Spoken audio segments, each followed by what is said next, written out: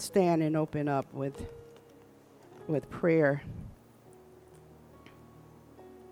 It's going to be like a little devotion. Praise the Lord. Okay. Our prayer today. Our Father, we thank thee for binding this family together by the sacred tie of common blood, the blood of Jesus. Hallelujah. We remember with how much sacrificial love its life has been created and sustained. We bless thee for a mother's travail and tenderness, for a father's faithful toil. Knit us together by our common joys and sorrows, so that even if we are far removed from one another, nothing may estrange our hearts. When the youngest of us is old and gray-headed, may the memories of our home still be sweet and dear. May the children's children of this family still have the vigor and virtues of our best forefathers, and may the faith, too, of our fathers burn brightly in their hearts. Deal graciously with our loved ones. Give us our daily bread and strength for our daily tasks. To thee we commit the life and destiny of each through Jesus Christ our Lord. And Father, I ask you to continue to show me the things you want me to see. So when I speak, Master, it will be those things you want me to say. In Jesus' name I pray. Amen. You may be seated, but I'm going to continue on because everything that I read in the devotional today, including Seek God for the City, is such a blessing that I have to speak on it. Amen. Thank you, Jesus. Thank you, Jesus. I don't know if everyone is keeping up with Seek God for the City on a daily basis. I want to just say this. As we seek God for the city, and now down at the bottom, we're seeking him for other nations as well, you need to also include your family. Because these prayers are so much more advanced.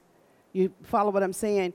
And so, because you may have family members who don't even live in the city. Plus, when we're praying this out of this book, we don't even focus on them. You've probably done another type of prayer. But these prayers are word prayers, which means they will do a greater work than something that you pray off of the top of your head. So I don't know what to do, Lord Jesus. Okay, to rescue people from spiritual darkness. You see why it's necessary to include your family members and your loved ones. So the scripture is, there were those who dwelt in darkness and is in the shadow of death, prisoners in misery and chains because they had rebelled against the words of God. Then they cried out to the Lord in their trouble, and he saved them. This should be encouraging. Okay, because see, you hear those negative words, but what he wants you to know, that there is nothing too great for God. And when we learn to cry out, we're going to see the results, okay? He brought them out of darkness and the shadow of death and broke their bands apart. The writer says, many find themselves locked in lifestyles that hold them in darkness. Some search in vain for a way to escape the grim misery of their lives. Others feel the chill of death already overshadowing them. Hear their cry, O God. Penetrate prisons locked by pride. Shatter the habits that bind them like chains. Break the bars of resentment and hatred that hinder people from authentic love. Bring them out of darkness so they can walk away from the shadows of their sin and walk in the freedom of following you. The other scripture is, men love the darkness rather than light, because you can hide your sins in there. For their deeds were evil, but he who practices the truth comes to the light, so that his deeds may be manifested as having been wrought in God. And that came out of John 3:19.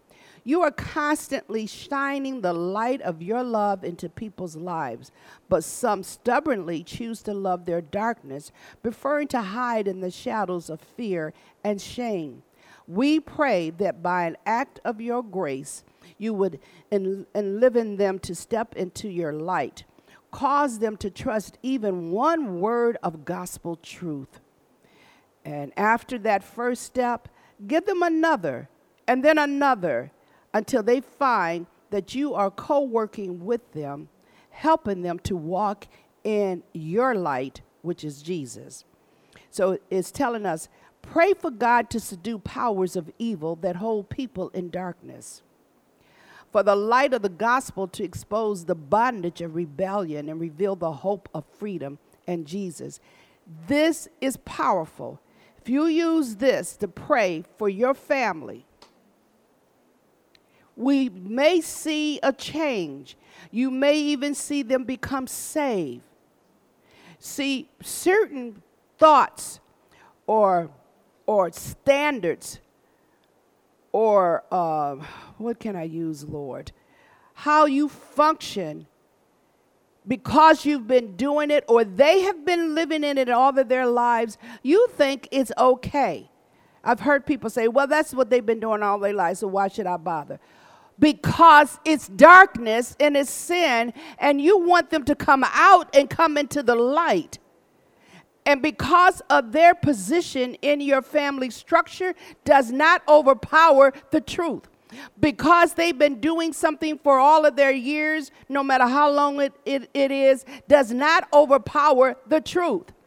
The truth must be exposed, and change must happen. So, okay, I'm not going any further with this, but it tells us to seek God on behalf of prisoners and their families, and not just prisoners who are in institutions, but they're imprisoned to their own souls. Amen. Okay, help me, Holy Ghost. It's like, I'm telling you, everything was just so good, and it was just piggybacking on the same thing. What no longer works? Jesus says, no one pours out new wine into old wineskins. Come on. Otherwise, the wine will burst the skins, and both the wine and the wineskins will be ruined. No, they pour new wine into new wineskin. We need new skin. And you get that from the Bible. The lady that's speaking says, it's been a year since I had last made applesauce from fresh apples. I was eager to get into the task and gather my tools quickly. As I started to prepare the apples for cooking, I was struggling to core them. Then I remember I had bought a new apple core. Yet I was still struggling with the old one, the old dull one. You know it's dull when nothing is changing. Everything is still the same. You know it's dull. You need a new tool. Why had I not simply discarded the old one that no longer worked well? It can be like that in my spiritual life too. I cling to old routines and old habits that no longer serve me well. Just because you've been doing it all since you remember, don't make it where it's profiting you or anyone else anything. You have routinely become religious with no power, denying the power of God. It says, as today's passage from 2 Corinthians tell us, in Christ we are new, the old is gone. See, we recite these things, we quote these scriptures, but we're not digesting them. Do you know what it means? He says, the old person you were is gone. It's dead. You're supposed to be projecting a new person. I make life more difficult when I refuse to part with what no longer works, forgetting to seek God's guidance and use the new ways that God gives me. Reading scripture from a new perspective and discussing what I read with other Christians helps. And always we can pray asking God for enlightenment and guidance. You see, this is why I keep on this same thing. You cannot grow in Christ nor stay in Christ as a lone ranger, not fellowshipping with other believers in the house of God. This is where we are challenged, we are provoked, we are encouraged, we are edified, we get to grow. Being a lone ranger because you happen to know some word, because that's all we know is some, okay? And feel spiritual is not going to get us where we need to be. It is constant work. Why do you think Paul says, work out your salvation with fear and trembling? Amen. And so her prayer was, loving God, help us to discard our old ways and remain open to new experiences and fresh perspective that brings us closer to you. Amen. Praise the Lord. Okay, we're starting a new series today. Praise the Lord. We're in the book of Hebrew. Glory to God. I was struggling about doing 2 different books. I'm not going to even tell you what the other book is. And I had asked God what. Because we need to be growing in who we are, whose we are, and why we are. Okay, Hebrews tell us why we're saved. It gives you an understanding about your status. Because we say, I'm a Christian, but do you know what that means? And when you know what something means, you work at being who you say you are. But when you don't understand it, you just stand still and walk through it and think you are because you said it. Glory. No, the proof is in the pudding. I can tell who you are by your walk, not by your speech. Glory. Okay, Hebrews chapter 1 is what we're going to begin with. And the title is Supremacy of Christ is Why We Are Saved. Okay, but what I want to do before we get into it is do the introduction. Help me, Holy Ghost, to get all of this stuff done before it's time for them to leave. And what I want to do, I'm going to read some parts of the introduction of this book to give us a clearer understanding what we're about to embark in, both out of my Bible of introduction and also out of David Jeremiah's Bible of introduction, because there is a whole lot of data and information in both books about who the author of this book is, which we still don't know, and we won't know until we see Jesus. Okay, so I'm not going to bore you with all of the information concerning who possibly could the author be, but just by the language and also by the revelation, it kind of rules out Paul. Okay, because Paul declares in all of his writing, his revelation comes strictly from the Father. Okay, and so. Like I said, it's so much, but you can do it on your own because it's very, very interesting to read about how this book came into place based on location, genealogy, and language. Okay? So let me see. What do I want to read, Lord? Because it's also a battle whether or not this person was an authentic Jew, or was it a Gentile who turned Jew by accepting the Messiah? Was it a Jew who was born like that or became converted, a whole bunch of stuff. And so, okay, let me read this. The author, whether Jew or Gentile, had a superb knowledge both of Jewish Levitical thought and also of Greek literary. So in other words, they knew about the Jewish law, but they also knew how to articulate by the Greek language, because the Greeks are known for intellect and education, okay? It says, which is the literary style, which is often regarded as the finest in the New Testament. Yet he does seem to be Jewish in that he apparently identified himself with his Jewish readers by writing, "Let us go forth therefore unto him without the camp." Now, you can see that as being identified to the Jewish nation, or you can see that being identified by the Jewish belief, which we can identify to, because we have inherited. Okay, do y'all hear what I'm saying? Okay, I guess I'm too excited. All right. Let me see. It says, in the West, where the epistle was known from earliest times, Pauline authorship was rejected and did not gain general acceptance until the 4th century. Yet the strongest argument against Pauline authorship is found within the epistle itself. In the 2nd chapter, verse 3, the author regards himself as one whose knowledge of Christ was secondhand.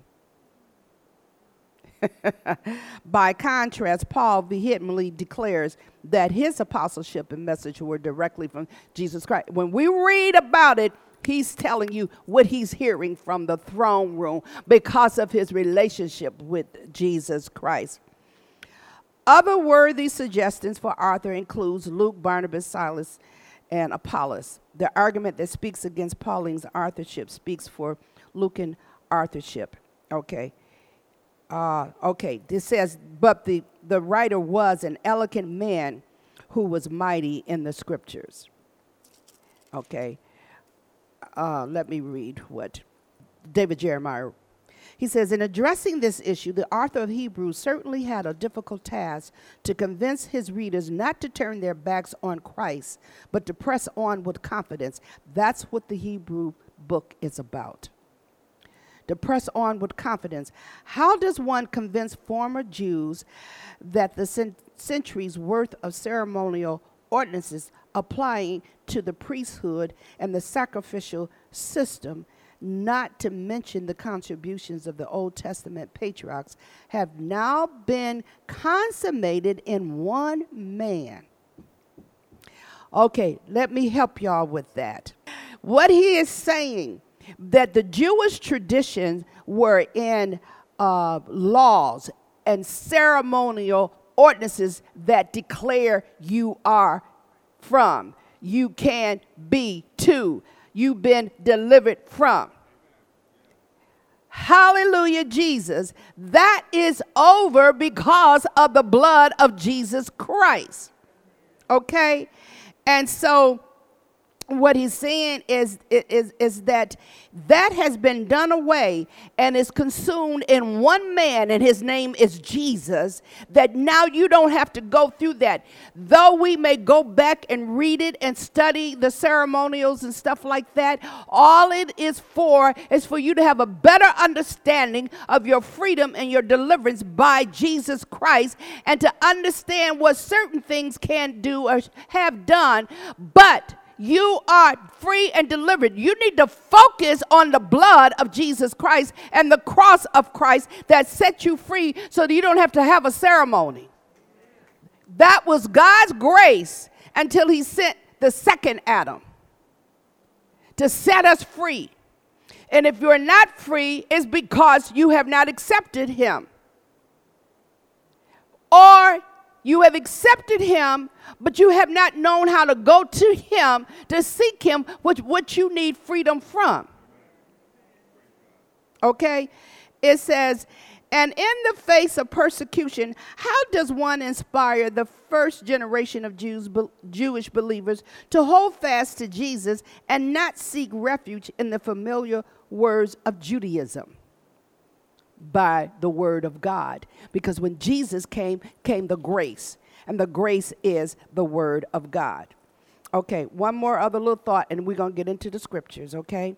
To understand Hebrews, we need to understand the difference between a prophet and a priest. Now, what we need to also understand that Hebrew is another word for the Jewish language. So this is addressed to the Hebrew people, the Jewish people, okay? He says, a prophet represented God to the people. This person was a spokesman for God. This is why Christian ministers are occasionally called prophets in the New Testament, because they can and do represent God to the people. Praise the Lord. Now, I've known this before I even read this today, and I have not really understood why we as the church have not understood about prophecy. We use prophecy like it is a seance or something. And working it because somebody can read your mail. No, ain't nobody reading your mail. Don't nobody know your mail but Jesus Christ. Now, he may reveal something to a person concerning it only for them to speak out what he's speaking through them that comes from here to bring the change and the correction. So it's not about telling your future and telling you about what you're going to get and all of that. No, it is to give you the word of God in a way that you can receive it and adapt it to bring the change that's necessary to happen in your life. So actually, preaching the word is prophesying. In the Old Testament, the priest was responsible to offer up sacrifices on behalf of the people before God. But it was God who would forgive the people's sin. Which, thank God, see, with me coming from being a Catholic, and God's hand was on me the whole time, so I didn't follow a lot of that stuff because God did not let me loose to do that. I didn't understand it. I just thought I was rebellious, okay? But I had that same thought. Why should I go to confession and tell my sins to a man who's committing sins himself and have him to pray for me to be forgiven of my sins, and then I got to go and quote, depending on how grievous my sins were, how much of the rosary bead I had to quote to get forgiveness for my sin. Well, the Lord told me, you can come straight to me. Because first of all, you go into this man with rehearsed sins that you do over and over and over again. We confess our sins because he's faithful and just to forgive us of our sins. But the bottom part of that is more important. And to cleanse us from all unrighteousness. So why am I going to go to the confessional and confess that same sin over and over and over again? When do I get delivered from it? When do I get free from it? I'm going to confess it because I'm tired of it and I don't want to live in it any longer. I need you to cleanse me and free me from me. In the New Testament, Jesus is the ultimate high priest who forgives our sins by offering up himself as a sacrifice on our behalf. Amen. At some point, we're going to have to do a study on the different offices in the ministry so that you'll understand what you've been ordained to do when you take on certain titles of the fivefold ministry and then any of the other titles that comes in Corinthians. I think it's in 2 Corinthians. It's to tell you about the different administrations of offices. You need to understand biblically what do they really mean so that you can operate in order and come up out of this fanfare and thinking more highly of yourself than you ought. Okay, all right, okay. Let me get to the scriptures. Let me see. I said my little introduction. This epistle written to the Jewish Christians who were in danger of returning to Judaism, back to the law. This book of Hebrews teaches us why we are saved. Amen. Okay, so verse 1. God, who at sundry times or many portions of times and in divers manners or in many ways spake in time past unto the fathers by the prophets, hath in these last days spoken unto us by his Son, whom he have appointed heir of all things. So what is the writer letting us know? That when Jesus came, he superseded any prophet. He superseded any prophet because he didn't come by a man of a prophet, which excludes some religious cults that only know Jesus as the prophet or a man, but don't know him as their Savior, the Messiah, the sent one. Okay, verse 2 again. Hath in these last days spoken unto us by his Son, whom he have appointed heir of all things, by whom also he made the worlds or the ages, who being the brightness of his glory and the express image of his person, and upholding all things by the word of his power, when he had by himself purged our sins or cleansed our sins, sat down on the right hand of the majesty on high. He did the work as in mankind, as humanity. He took on humanity in divinity, did the work that freed us. Okay? And then went and sat up in heaven on the right-hand side of the Father. Okay? Help me, Holy Ghost. Being made so much better than the angels, as he had by inheritance obtained a more excellent name than they.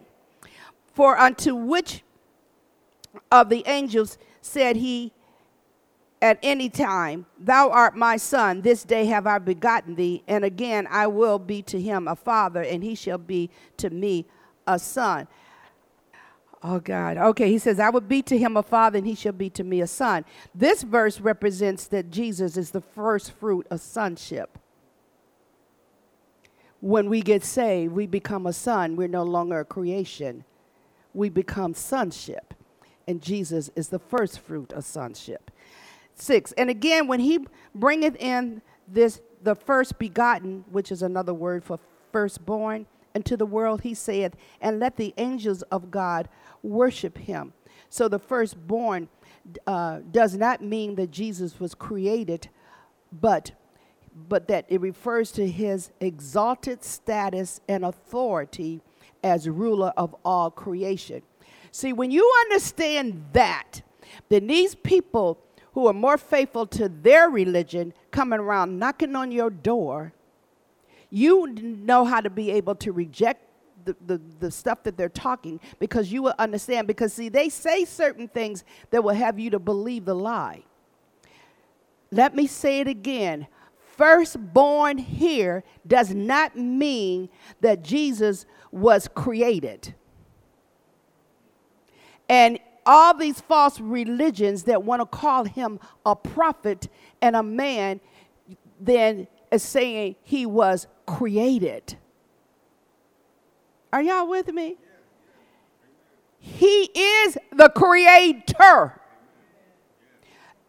And when it says the firstborn, is just alluding to how of his high status and authority as ruler of all creation, but he chose to come as the firstborn of that kind of power and authority to pass down to mankind so we can pick it up and keep it going. Glory. See, I'm telling you, this stuff here is just too hot, and I don't know how it's coming out. Okay, verse 7, because I think I said, I got a bunch of pages here. I'm just going to 7. And of the angels he saith, who maketh his angels spirits and his ministers a flame of fire? Okay, let's go over to Psalms 104. Psalms 104, verse 4 is where this verse comes from. And it says, who maketh his angels spirits, his ministers a flaming fire? So they are servants, minister servants, a flaming fire. This is God's, whoever wrote Psalms 104 is expressing God's creation, his marvelous creation, and all what God has done. And God created the angels.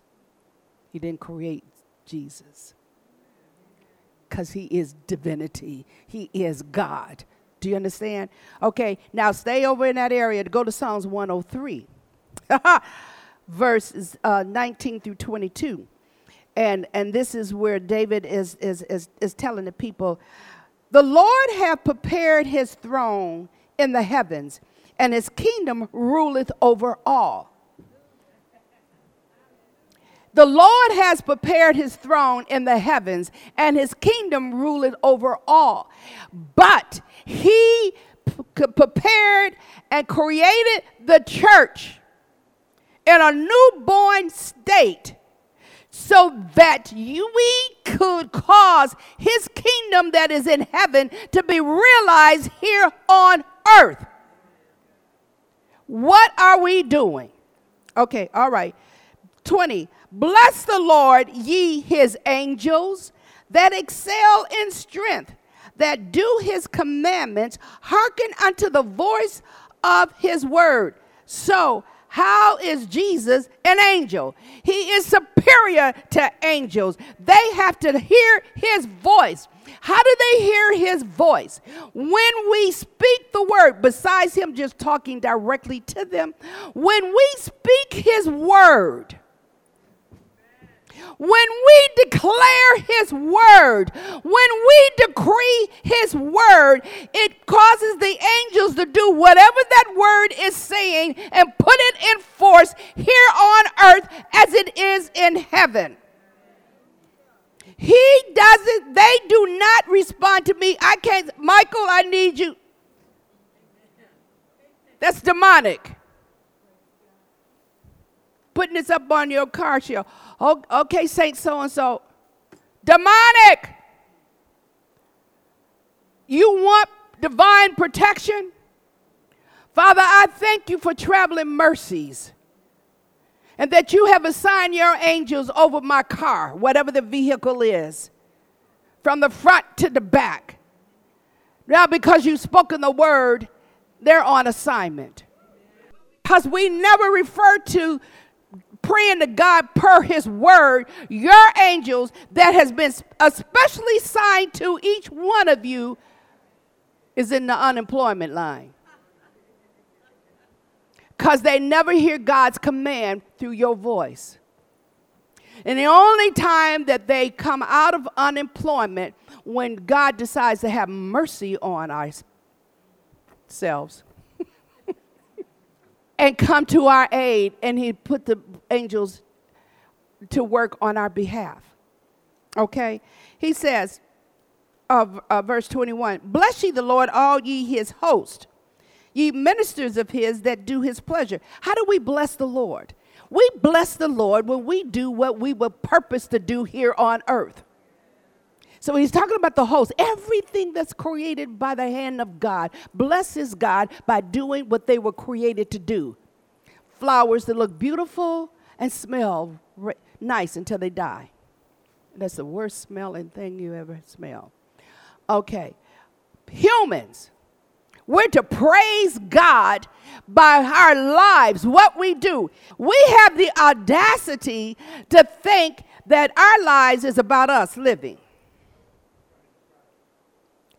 No, it is about we exude Jesus' glory through our presence because we are doing what we were created to do.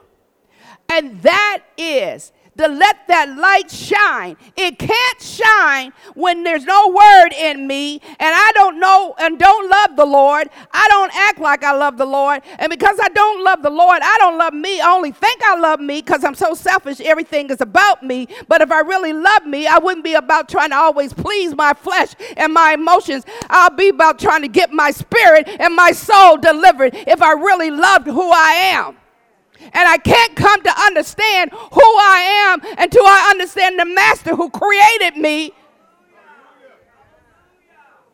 Then I know who I am, and I am satisfied and complete. And I'm not going around trying to impress other people about who I am and what I know, because I am satisfying the one who I need to impress. And what other people think doesn't matter as long as I know I'm satisfying the master. I didn't come here, I wasn't put here to make other people think I'm so high and mighty or great or smart or any of that. I was put here to let the light of Jesus shine through me so that they will know he's high, he's mighty, he's all-knowing, he's all-powerful, he is wisdom.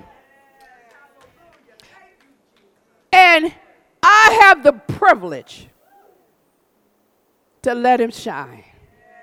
That last verse says, bless the Lord, all his works in all places of his dominion. Bless the Lord, oh my soul. Soul, why are you downtrodden? Rise up. Bless the Lord. That's how you get free. Tell your soul, come up. Come up out of the gutter. Come up out of the sinking sand. Come up out of the darkness and declare who is your Lord, who is your Savior, who is your deliverer. Okay, let's go back to Hebrews. Okay, I'm going to read my notes. Thank you, Jesus. This first 7 verses is declaring Jesus is superior, and he's superior than the angels. And in verse 3, Christ's person, power, and position are all expressed. His power, person, and position is all expressed. So the Hebrews breaks down who our Messiah, I'm talking about the book of Hebrews, breaks down our Messiah, our Savior, our priest, and Lord, who he is, and that he is superior of all gods and creator of all ages, and prepares us for the end times to come. Jesus existed before time. He was at the beginning of time and will be at the end of time. We cannot reduce him to a human being. He is the one who upholds all things by the word of his power and thereby controls history. So what we are facing in our world today is coming to an end. And those who are responsible for the lies, turning around of morals, destruction of men's goods and their good name and life, those who have stolen from our society and passed the cost down to the American people, who have actually turned this world upside down, will be punished and destroyed. Those who have trusted in the Lord in spite of the news reports, media reports that are falsified, and idle conversation will be saved from and flourish once again.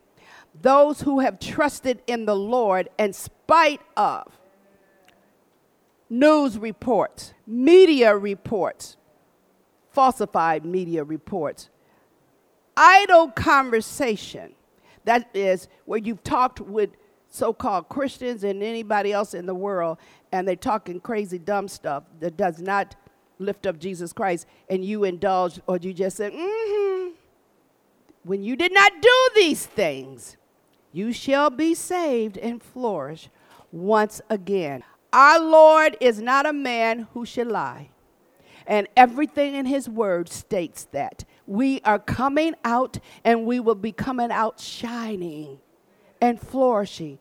We don't need to walk around downtrodden and depressed like we have no hope. Our hope is named Jesus.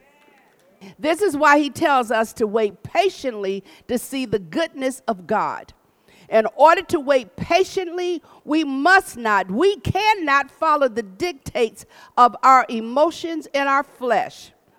We must follow our hearts, but they must be fed with the word of God. to keep us from falling from grace, which keeps us from fainting when we feel weak.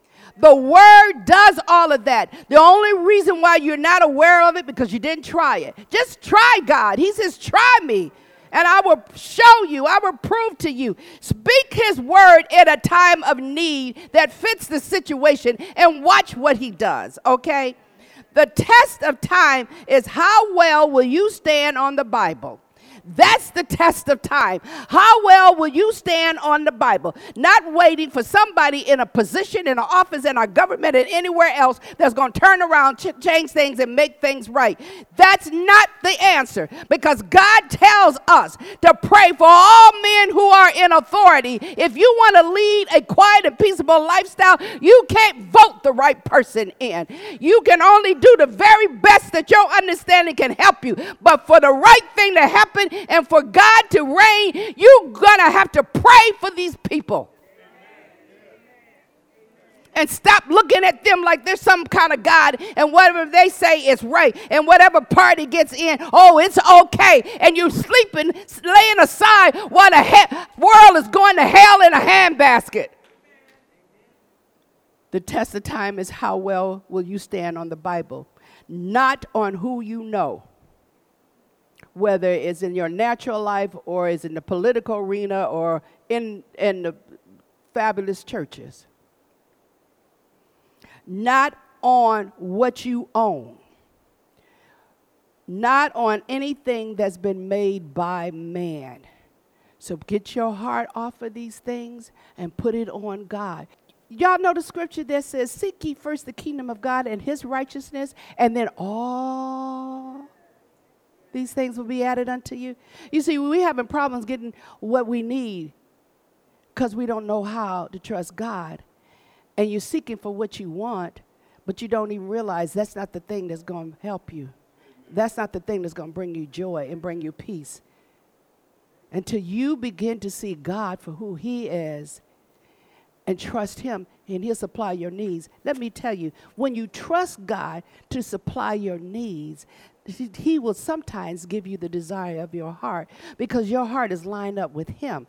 And he will bless you with something in the natural that you weren't even looking for.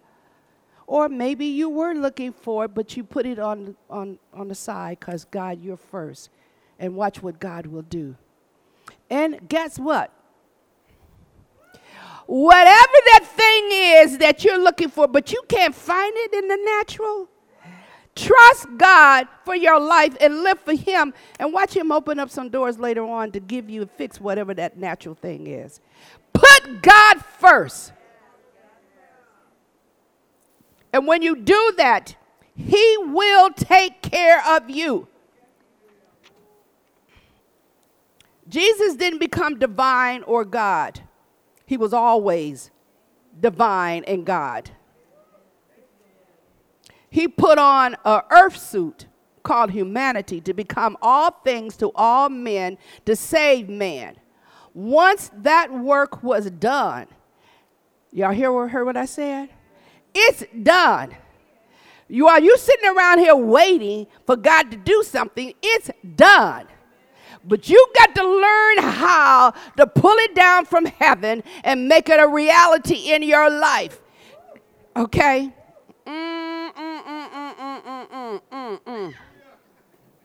He put his divinity clothes back on, rose from the grave, that's called resurrection, to sit back on his throne, and left the keys to his heavenly kingdom with the church to bring heaven on earth.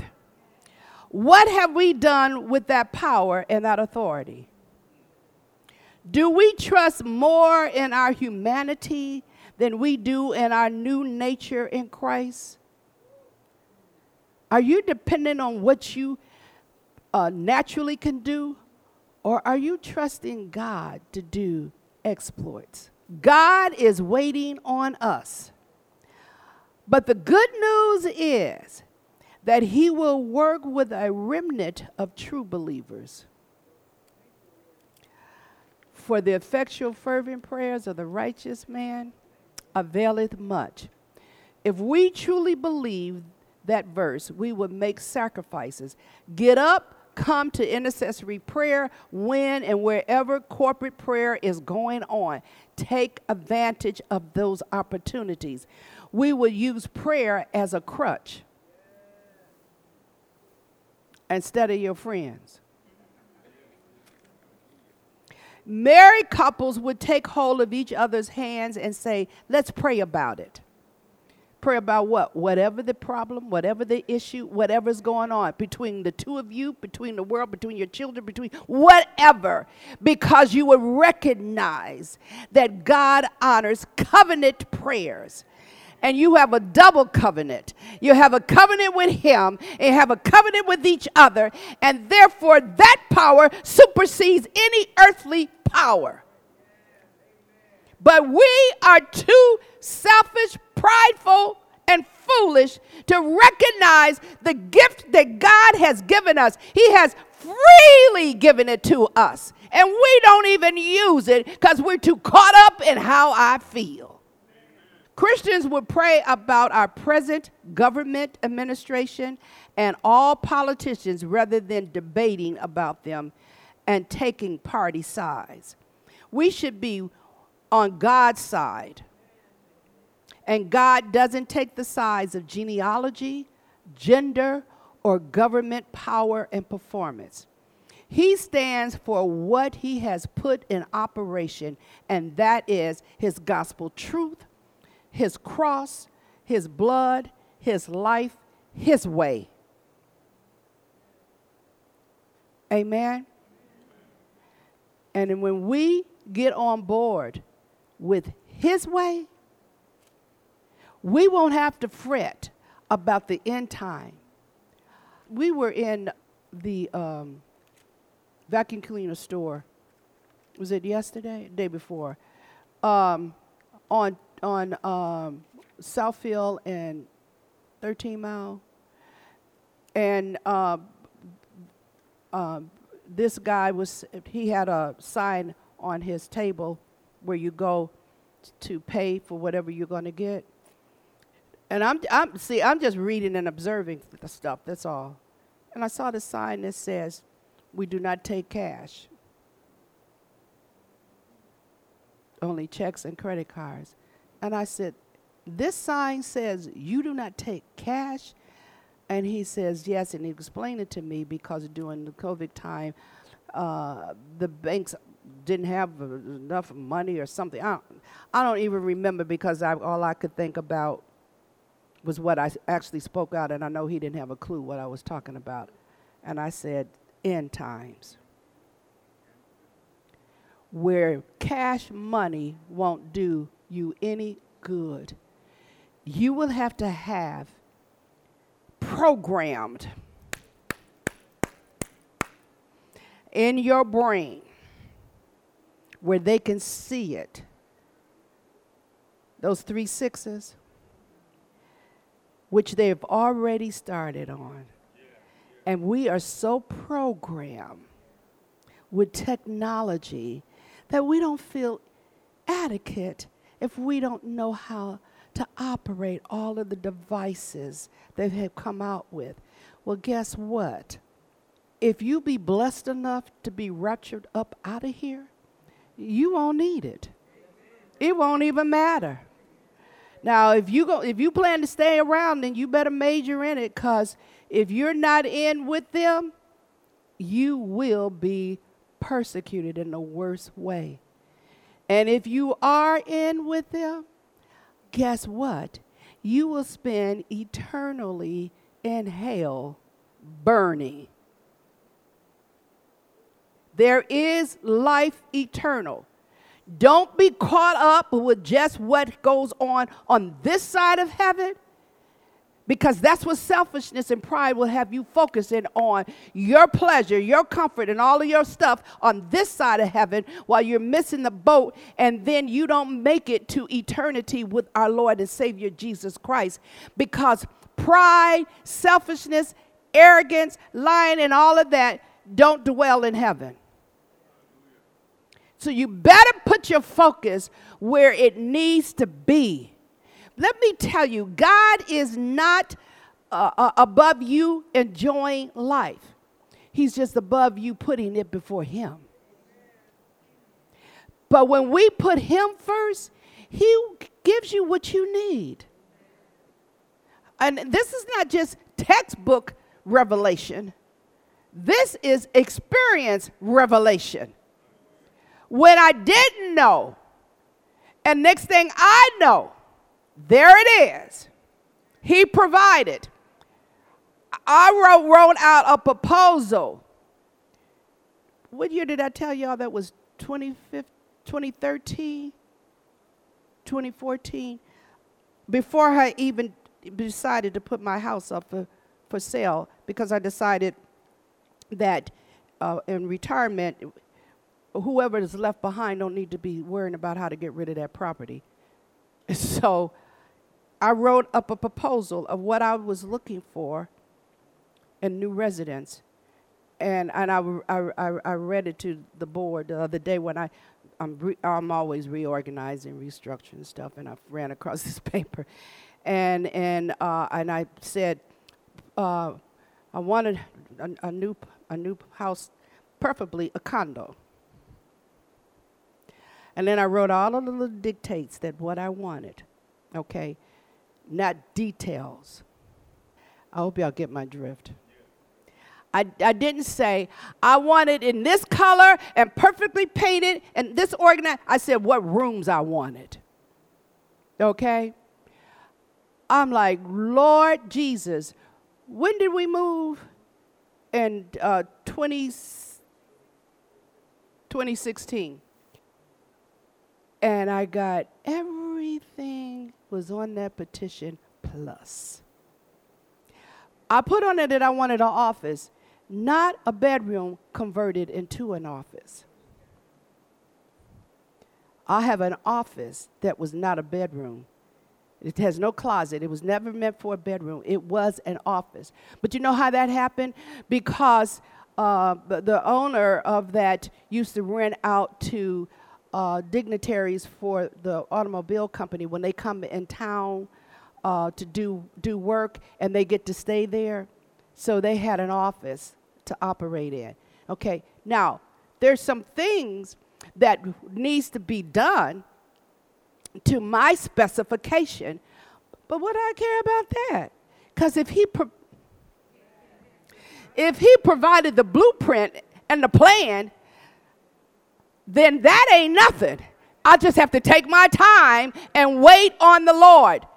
Get it? Because he's faithful. The issue is we are not faithful. And we expect way too much from God than we're willing to give to him. He's waiting for our time, for our commitment, for our worship, for our love. That's what he's waiting for. And he will show himself strong in our lives when we give him what he wants. And since that was the top priority for me, we've been in it since 2016, you said, at the end of 2016.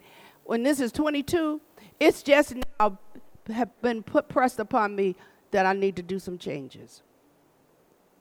Because I'm thinking, why are you just not thinking about doing this stuff? It wasn't time.